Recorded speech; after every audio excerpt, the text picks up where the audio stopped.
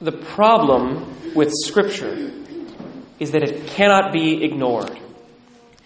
If we believe that the Bible was inspired by God Himself, then there is no escaping the fact that whatever is in the Bible carries with it the authority of the Creator of the universe. Yes, certainly, Scripture is complex and nuanced. We have to understand the intention of the biblical authors, the time and place of composition, and the intended audience of each book. We have to read the Bible as a whole, not taking small pieces in isolation. But ultimately, when we are dealing with the Word of God, it cannot be ignored. So we have to take Jesus seriously when He says that whoever divorces his wife and marries another commits adultery against her. And if she divorces her husband and marries another, she commits adultery.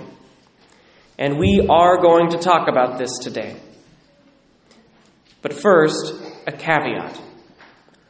I know that following the Lord's teaching on marriage can be incredibly difficult. In fact, in the parallel passage in Matthew, the disciples themselves react by exclaiming, "If that is the case of a man with his wife, it is better not to marry." I also know that every circumstance is different, and I know that members of our own community are dealing with some very difficult circumstances. I want you to know that while it is my responsibility as your priest to present clearly the teachings of the Lord, it is equally my responsibility to walk with you, to pray with you, and to accompany you if you are struggling with difficult circumstances and are grappling with how to live the teachings of the Lord in your life. You are not alone, and you are absolutely welcome here while you endeavor to follow Christ. Now, how are we to understand marriage? Marriage is a declaration of lifelong service and fidelity made between a man and a woman. Most strictly speaking, marriage is the vows. Where there are vows, there is marriage. And the lifelong nature of marriage comes from living out these vows every day for as long as both spouses shall live. But while it is true that where there are vows, there is marriage, there are two very common circumstances in which professed vows are not recognized by the church. The first is when those vows are made to two different people. The second is when those vows are made outside the church. It is the first circumstance of vows being made to two different people that Jesus is talking about in our gospel today. The nature of a marriage vow is that it has to be complete and irrevocable. Complete because marriage is the gift of an entire life. Irrevocable because if it can be taken back at any time, it is not complete. The problem with second marriages is that if the first set of vows was complete and irrevocable, then the second set of vows cannot be. Either the first vows were a lie or the second ones were. This, by the way, is what an annulment is. It is an investigation into a couple's vows to determine if one of them, at the time of the vows, was, in a sense, lying. That is, making vows that were not complete or irrevocable. Please note that divorce itself is not the problem.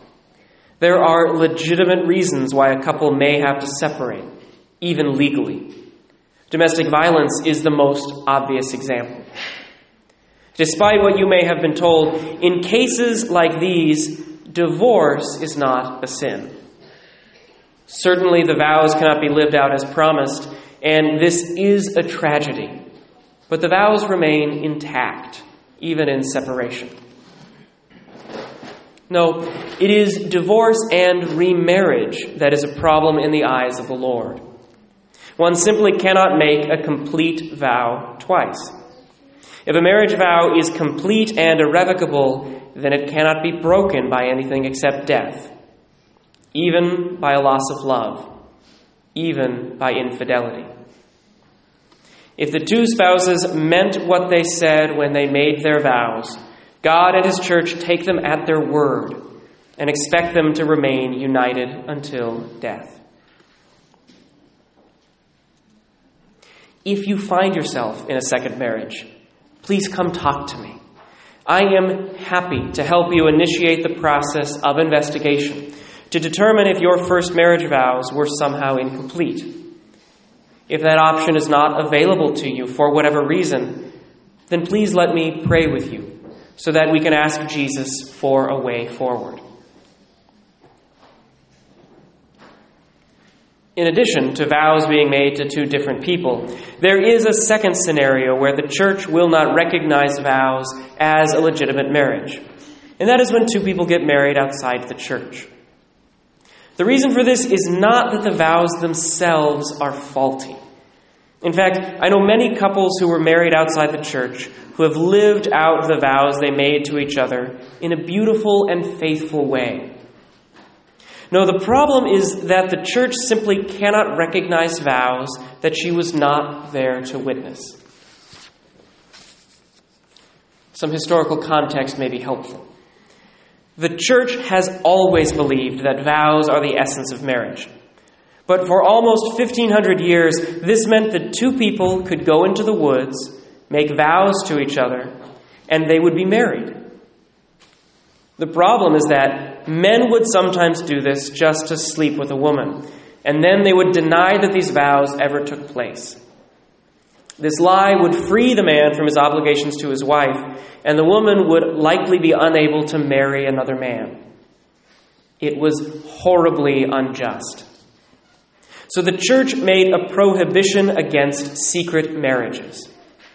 Beginning in the 16th century, vows had to be exchanged before a priest and two witnesses so that the marriage could be proven.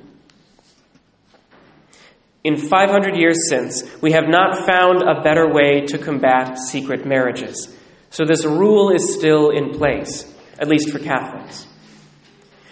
What it means, though, is that the church still refuses to recognize any marriage involving a Catholic that did not involve a priest and two witnesses, no matter how public the ceremony actually was.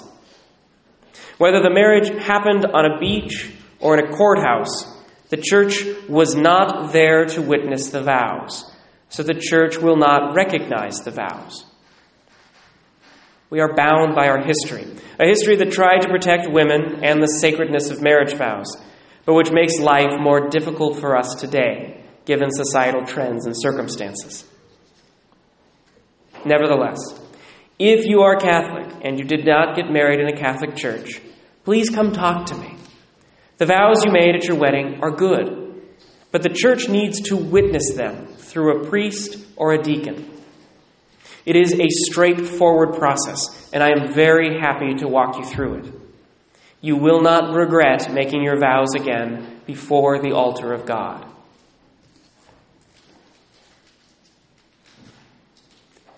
My brothers and sisters in Christ, whenever we are faced with a hard teaching, it is easier to ignore it. Easier to say that these are Pharisaical laws written by hypocrites, or to say that love eclipses all. So if there is love, then the marriage circumstances are unimportant. But we can't do this.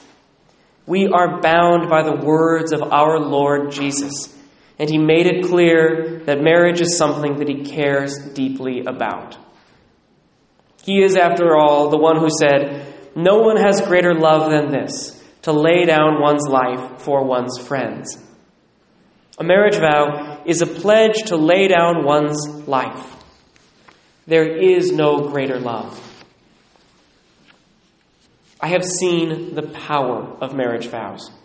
I have seen them overcome incredibly difficult obstacles, and I have seen them create beautiful, fervent, lifelong partnerships.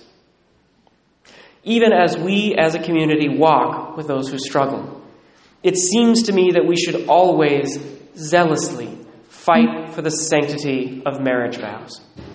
There are few things in the world more important.